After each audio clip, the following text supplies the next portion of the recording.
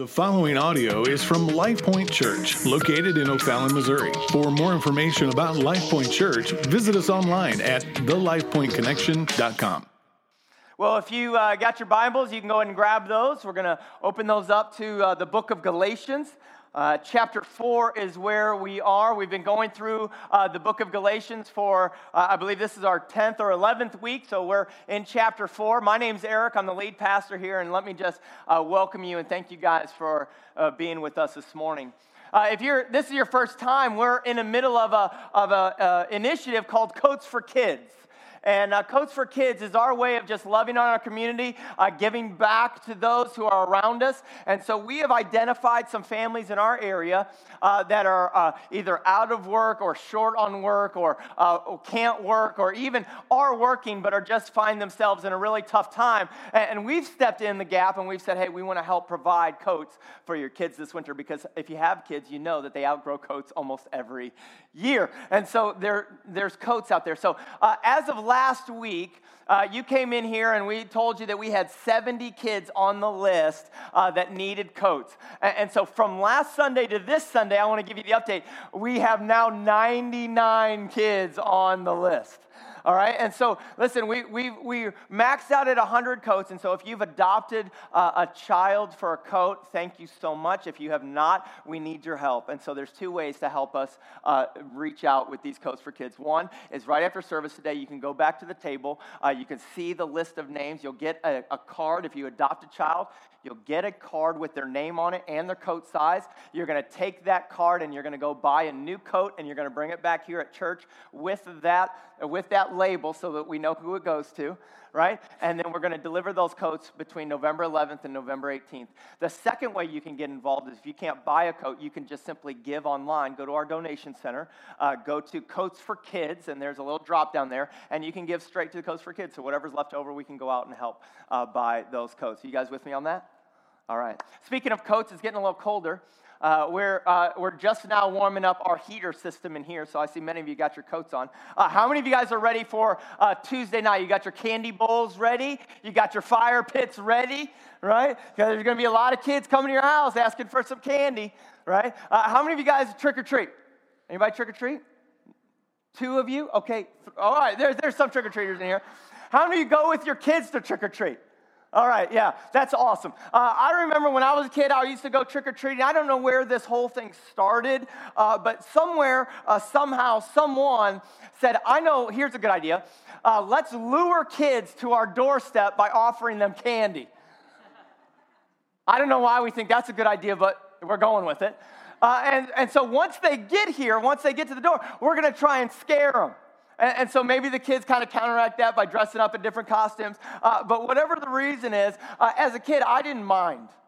I didn't mind going to the door. I didn't mind getting scared. I didn't mind someone jumping out of the bushes, whatever, right? As long as there was a Reese's Peanut Butter Cup at the end of that journey, right? Amen. How many of you are Reese's Peanut Butter Cup fans? Right? You could get all kinds of candy, but I love the Reese's Peanut Butter Cup. And so when I was a kid, I used to hate the junky candy. You know what I'm talking about, junky candy? That's like the Sweet Tarts, the Smarties. And so, listen, when I was a kid, there were so many times, I never did this, but I wanted to. We were joking around. I wanted to, go to the door and put my bag, behind my back and just hold out my hand to see what they would give me, to see if it's even worth putting in my bag. Right? And if you give me those little peanut butter balls wrapped in that orange or black wax paper, you know what I'm talking about? So many times I just wanted to be like, no. Right? Hang a sign on their door that says, this house hates kids, don't come here.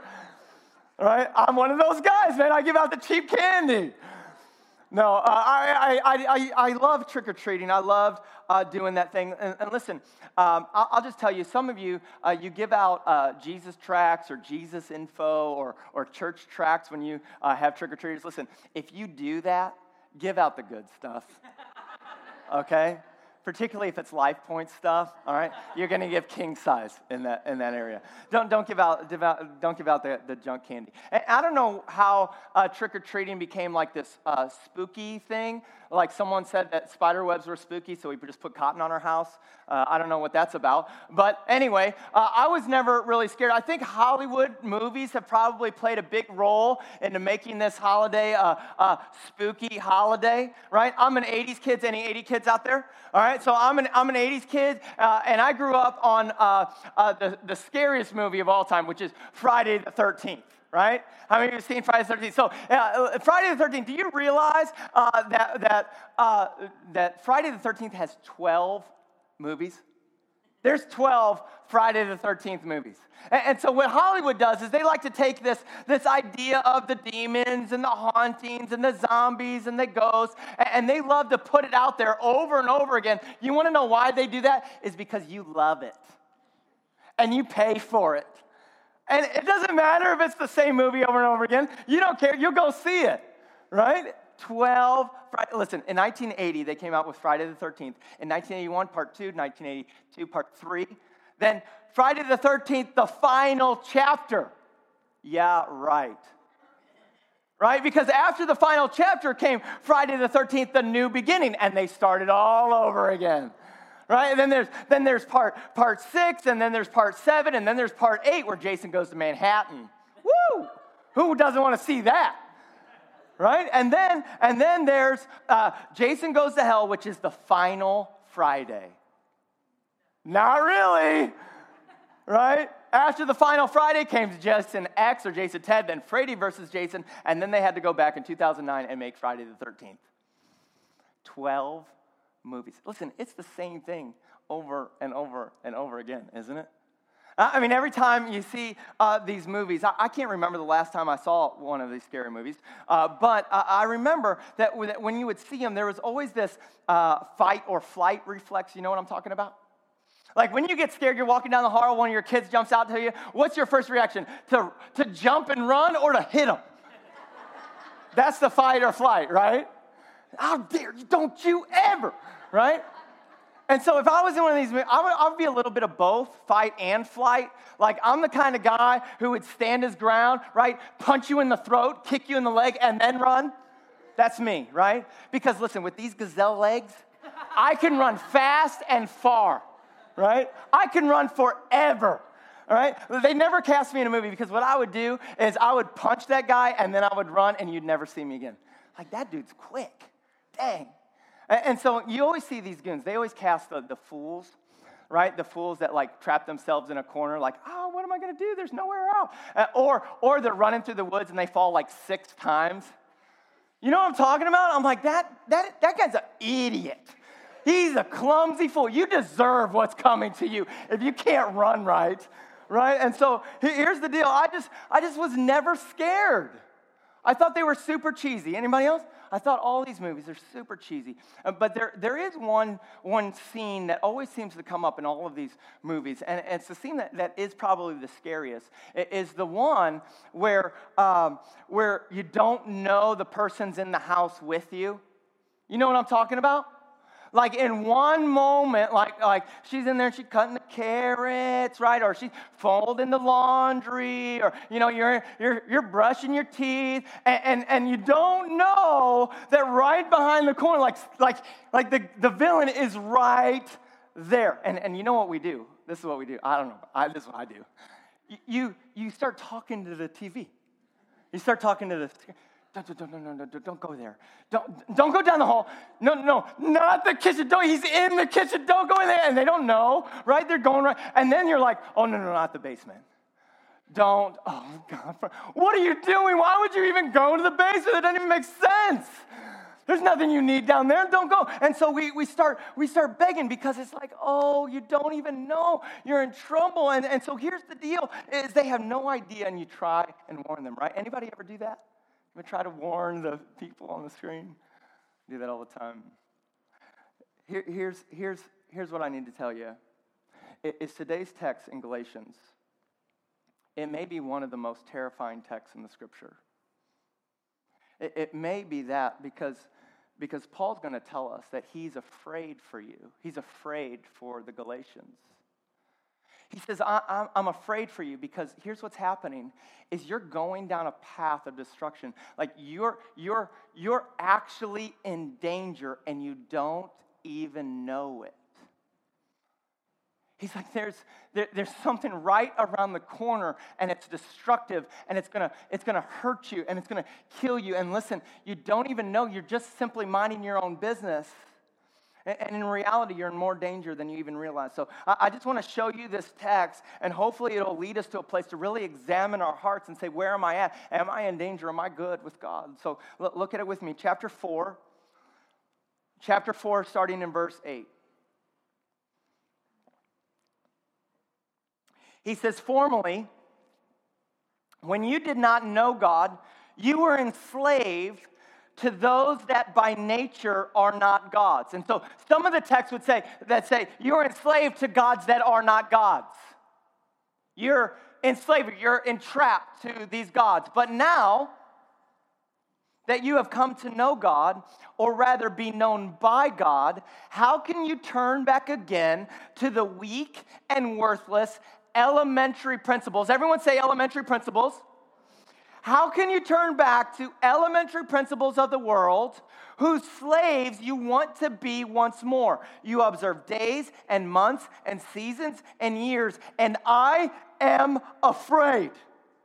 I am afraid I may have labored over you in vain. Now, this is terrifying because what the Bible just said is that the Galatians, before they came to faith in Jesus, they were worshiping and pursuing elementary principles. They were worshiping and pursuing, listen, gods that are not gods. You follow me with that? And so what we know about the church at Galatia is that it was really filled with two types of people here. All right? And these two types of people, one, were the Jewish background people. So these were the hyper-religious, hyper-ritualistic, and they would do things over and over again because they think in their doing those things, God would somehow be pleased. So they were very religious, very upright, very external good. All right? But then you had over here the pagan worshipers, these guys who would just simply worship false idols and pursue other gods and actually make sacrifices to them. It was idol worship. And so what they were caught in is they believed that if they needed something from God, they would need to please that spiritual force in order to get what they needed. You with me on that? Let me give you an example. If you were a farmer and you needed it to rain, you would make a sacrifice to the rain god or whoever that was, right? And you would sacrifice and do this, and then hopefully it would rain. Or if you wanted to get married, you would make a different sacrifice to the god of marriage, and that's what way you would fall in love, and then they would bless you with someone that you could be married to. Or if you needed a baby or wanted to have a baby, you would make a sacrifice, perform this ritual, do this thing, walk this way, right? Sacrifice this way so that somehow that god would be pleased, and then he would bless you with what you wanted. And so what he's saying is that these are not gods. You're enslaved.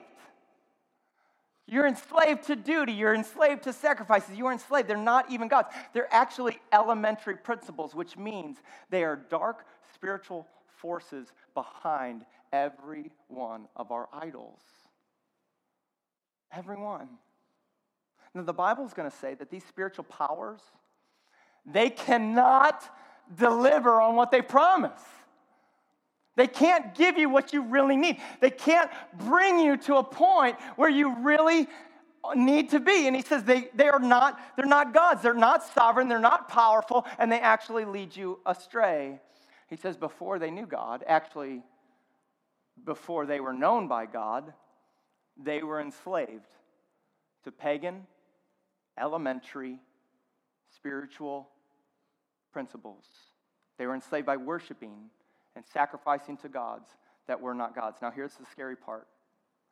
Here's the scary part, because he says that before Christ, some of you were enslaved to these dark spiritual sacrifices, these gods that were not gods. But now he says the same thing about the religious people. Look at what he says in verse 10. In verse 10, he says, now you observe days and months and seasons and years, and I am afraid. What he just said is that before you knew God, you were enslaved to performance. Before you knew God, you were enslaved to sacrifices and elementary principles. And I am afraid for you because right now you are enslaved to religious ceremonies.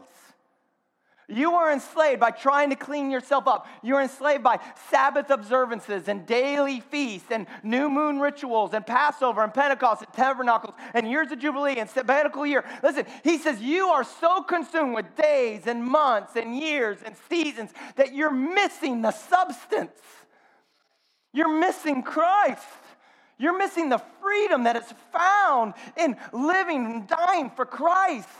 You're so consumed with elementary principles. It's like he's saying you're in danger and you don't even know it. You're in danger. You were once enslaved to trying to appease some type of gods that actually aren't gods. But now you're enslaved to elementary principles once again. Only now it's through your religious behavior. It's like he's saying you're enslaved to your appearance of godliness, but you deny the power of Christ. You want to appear godly, but you have no power that comes from Jesus himself. You're trapped in religious duty. It's like you're in danger and you don't even know it. We live in a culture, we live in an age, we live in an area, per se, that so many people believe that your church attendance somehow keeps you right before God. Somehow your church attendance or your religious, ritualistic duty, somehow God looks at that and says, wow, I'm impressed, now I love you. And so we live in an age where we think we need to go to church because if I go to church, I feel better about me, and I feel better about me because I think God looks better at me. And so over and over again, we think that somehow by doing something, God looks down and smiles. But listen, if you believe that, you have bought into a belief system that is encompassed with elementary principles, and you're worshiping religion. And listen to me, you're not worshiping Jesus. When you believe that, you are actually chasing a self-righteousness, and you're not chasing Jesus. You're not being filled with Jesus. And some of you are here today because it's Sunday, and that's just what you do. And that's just what you've been brought up doing, and that's just where you come from, and that's what your mama and your daddy taught you to do, is go to church on Sunday. But if you're honest, you're not really walking in freedom. I mean, if you're honest, you don't really have this genuine delight for the Lord. If you were honest, you'd be like, Eric, I am burdened and I am heavy laden and I have no real victory in Christ, and my Monday and my Tuesday and my Wednesday looks no different than any other day of the week, and my life looks no different than my neighbor who doesn't know Christ. Because if I was honest, what I'm doing is I am enslaved to religious practice, but I don't know the power that comes in Christ. And Paul says, I am afraid for you. It terrifies me. It terrifies me because you're enslaved to religious practice. And listen to me, the danger that so many religious churchgoers are in today is that you don't know God, yet you have no idea that you don't know God.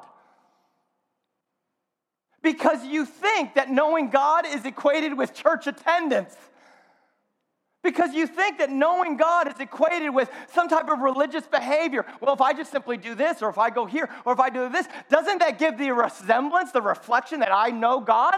And he says, listen, you don't even know you're in danger. I'm afraid for you. He says the text is saying that you're in danger, you're enslaved to elementary principles, and you're trying to use rituals as a means of salvation. Now listen to me, because I think church attendance is important. I think life groups and small groups and worshiping in a community and praying for one another and all of those things are important. Listen, I think that church attendance is an excellent way to sanctify you. It's an excellent way to move you forward and to grow you. Listen, I would not be where I'm at today unless the church gathered around me. Unless I put myself in a situation where other people can encourage me and pray with me and push me forward and challenge me and teach me and show me and disciple me. Listen, we need the church. We need groups. We need times where we just sit in circles. There's times we sit in rows. There's times where we just use one another. Life groups are spectacular to see and grow in Jesus Christ. But if you're using them as a method of salvation, if you're saying God is pleased with me because I do this, you're enslaved to an elementary principle. You're enslaved to a God that's not really God. It doesn't work. It doesn't fulfill what it's supposed to do. Listen, you joining a church will never, never, never justify you. It never will. That's why Christ came. That's why Christ had to die. That's why Christ had to live in your place and die in your place and raise to life and say, I'm offering you eternal life in me. That's why Christ came. Religious rituals are elementary. They're secondary to your personal relationship with Christ. All the religious things that you do are means, but they're not the substance.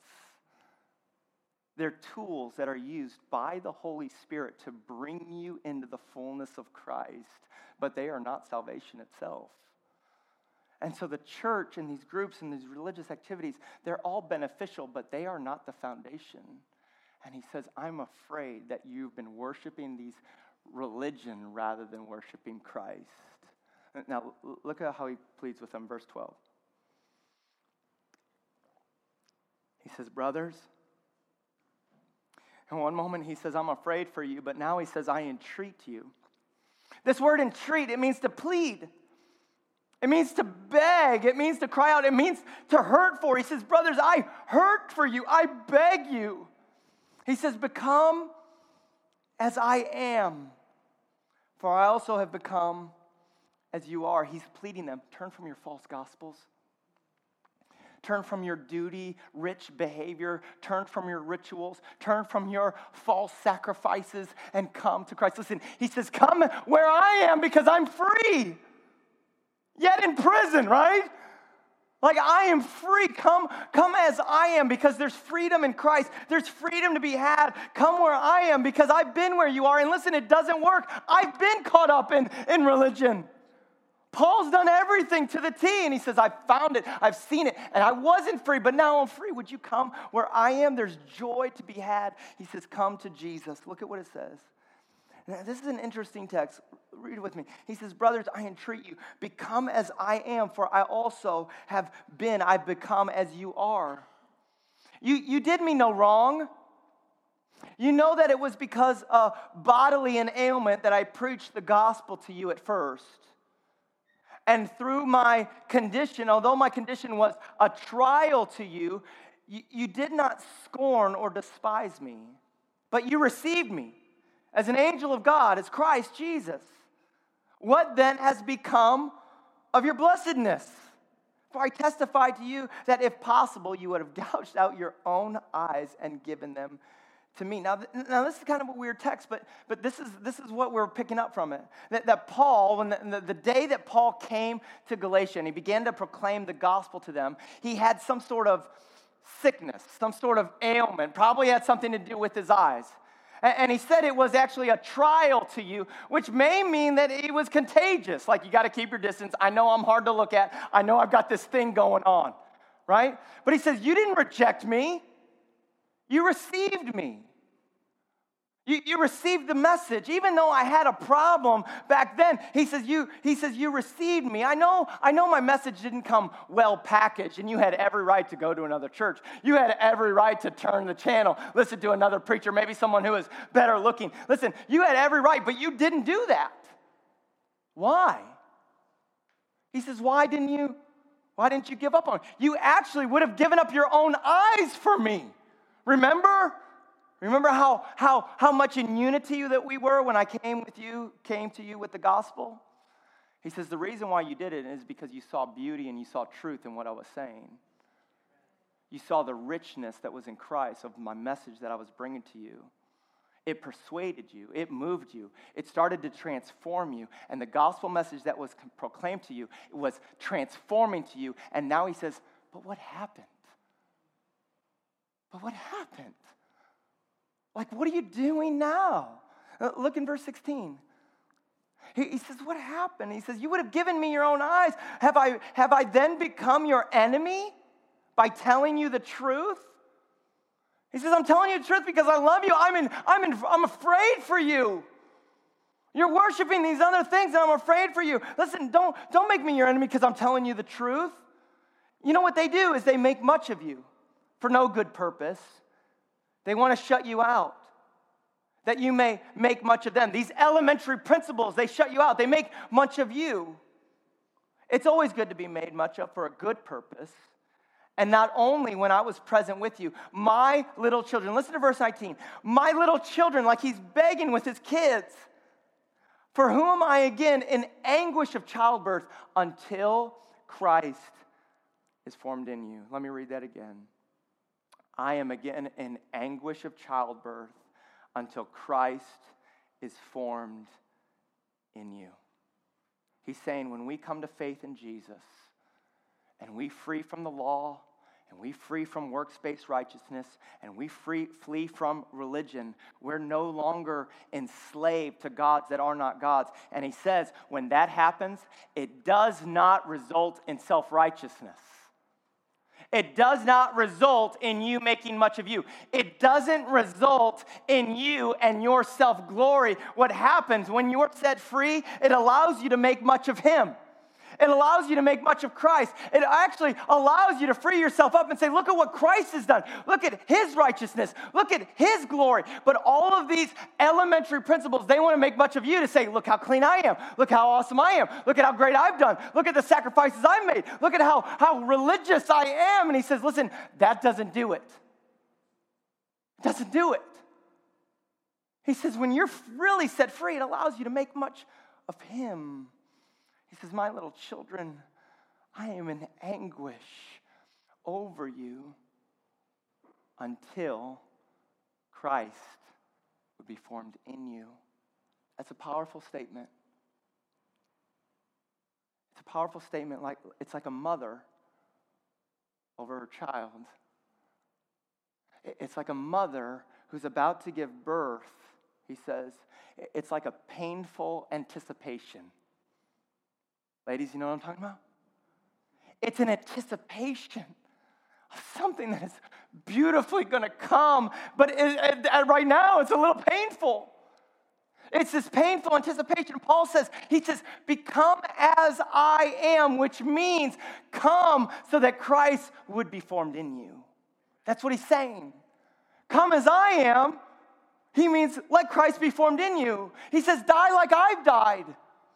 Give up your life for Christ's sake. Live by faith in the Son of God. Let that be the life in you. Let that be the life that shapes you. Let that life be the life that forms you. Paul's whole ministry was like a mother in labor pains, was it not? Painful anticipation over the church. Come free. Be set free.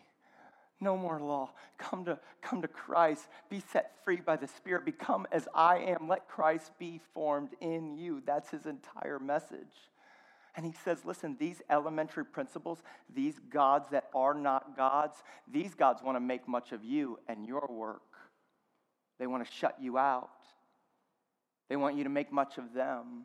And it's fueled by a love for human praise.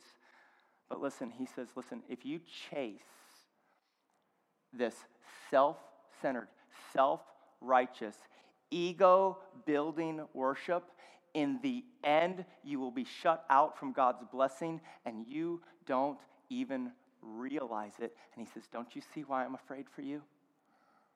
Don't you see that you're in danger and you don't even know it? But listen to what he says in verse 12. He says, I beg you. I'm pleading with you. Remember when we first started? Remember when you gave your life completely and you walked away from all those things? Remember when I came to you with that message and you received it? I'm begging you now, don't go down that road. You're in danger. Come to Christ. Be set free in Christ.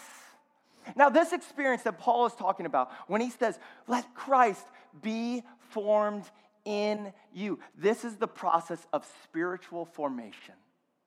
This is growing into Christ's likeness. This is shaped in the presence of God. That's what he's talking about. It's like he says in chapter 2, verse 20. It says, it's no longer I who live, but rather Christ who lives in me. And the life I now live, I live by faith in the Son of God who loved me and gave himself up. So listen, he's saying, die to yourself. Let go of the elementary principles. Let go of those things that so easily entangle you and encompass you. He says, let go of those and die to yourself and let Christ live in you. When Christ shapes and forms your inner life, when he shapes your heart, you don't glorify in yourself anymore. You don't say, how awesome I am. You say, how awesome is he? And so the question is, Eric, well, how does that happen? How is Christ formed in me? That's what verse 19 says. I'm begging you, let Christ be formed in you. Well, in verse 19, it says Christ is formed in you. In chapter 4, verse 6, it says that Christ comes to us by his Spirit. God has sent the Spirit of his Son into our hearts. In chapter 3, verse 5, it says, the one who supplies the Spirit to you and works miracles among you does so not by works of the law, but rather by hearing with what? With faith. In other words, what you and I need to be transformed, to have Christ formed in us. What in our quest for fullness of Christ is we need the Spirit, and we need the Spirit to do miracles in us. That's what we need. We need to beg the Spirit, be formed in me. Both miracles and the Spirit come by faith. Not by elementary principles. Not by observing days and weeks and months and seasons. But rather through faith. So how is Christ formed in you? By faith. Which means our response now is to rely on him, to ask him, to plead with him. Oh God, would you come? Oh Spirit, would you come? Would you form this heart that is as hard as stone and shape it into a heart of flesh? Would you take everything that is self-righteous in me and remove it and let me fix my eyes and my heart completely on you? We ask God by faith and say, God, would you do this? We let go of all of our to-do lists for God. We take our hands off the clay that tries to so shape our own lives and mold our own lives and step back and say, God, would you mold me? Would you shape me? Would you move in me in such a way that my heart comes completely yours? And some of you today, listen, that may be the first time you've ever done that. Maybe today's the first time that you ever really trusted Christ to say, God, I need you to shape my life. I beg you, brothers, I entreat you, I beg you, give your life to Jesus. Give your life to God. Give your life to Christ. Let the Spirit form you. Would you trust him? Would you trust him to do that? Others, you are here today, and if you're honest, you would look back at months, years, and seasons of your life. You look back and you see a golden era. You see a moment where you were passionate about the Lord. You see a season of your life where you were really on fire for God and Jesus was really shaping you. But if you're honest, you look at your life today and you say, Eric, something's changed. Something's different. I'm not that person I used to be. And maybe for you've been this kind of settling into the world. You kind of got caught up with work and business and family, and you had this vibrant passion for Christ, but somehow it's faded. And the powerful spiritual forces in your life, listen, are no longer coming from Christ. Those powerful spiritual forces that are leading you are actually coming from some religious duty or some elementary principles. But listen, I beg you this morning, let the Spirit of Christ refresh your soul today. Let him bring you to a point of just confession to say, man, I need the Spirit. Some of you, you've been doing church so long. And listen, we don't walk in here just saying, man, I hope the music is good. Listen, you know what we do? We say, oh, man, I hope the music is good because I'm looking to some elementary principle to somehow change me. Oh, I hope the preacher is good because I'm looking for some elementary principle to come out, save me. I hope that the fellowship, I hope all these things are good. I hope that I can get in the elementary principle that would somehow satisfy my soul. And listen, you've gone days and seasons and months and years, and you are no better off because you've missed out on Christ himself. And he says, I'm afraid for you. I'm afraid you just simply do church looking for satisfaction, and you miss the substance of Jesus. I pray that today, as you've walked in here, like you walked in here maybe 100 times, that really we would get down on our faces and say, God, I don't want to do this anymore. I don't want to play this game anymore. I need you, and I need your Spirit, and I need you to grow inside of me. I want the fullness of Christ in me. And so listen, let me give you some encouragement. Paul would not have written this letter to the Galatians with such urgency if there was no hope for them. And in the same way, if you find yourself in a dark place, there's hope for you. He's begging us, come to Christ. Come by faith. Come and ask the Spirit to renew you. Remove your hands from your life and say, Jesus, I surrender. I surrender. Trust him. Ask him to forgive you. Ask him to wash you. Ask him to make you clean. Ask him, Jesus, to be formed in you. And I'm going to pray for that. Will you pray with me?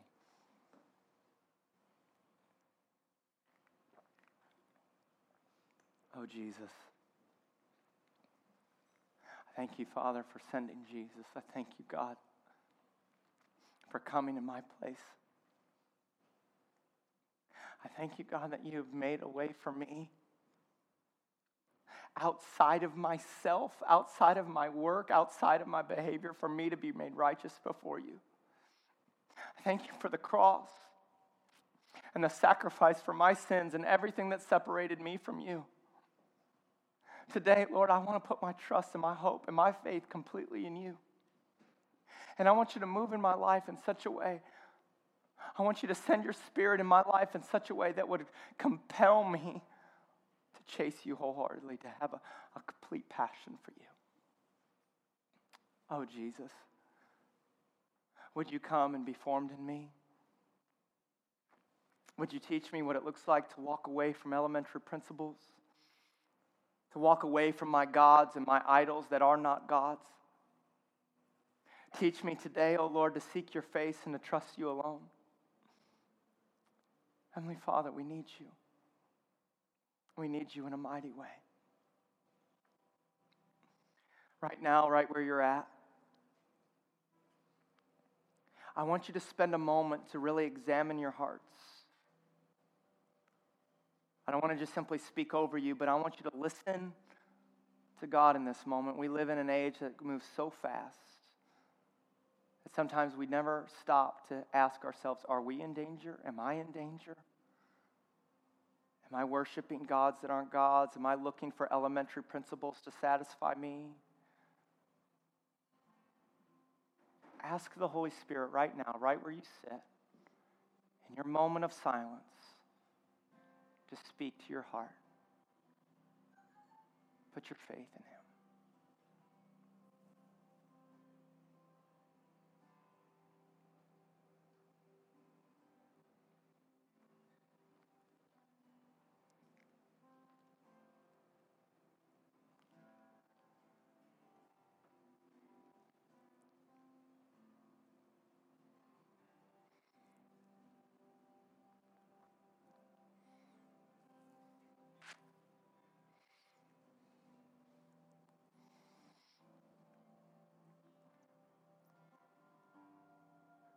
Lord, as a people,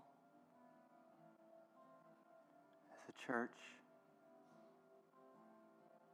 we come before you, God. Show us our hearts.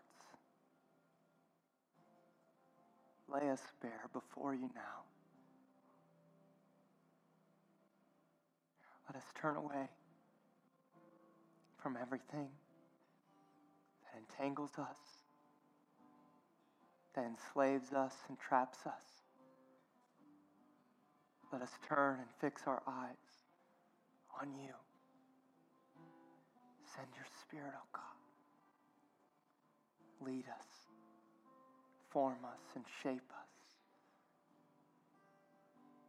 into a passionate, on fire church for you in your kingdom.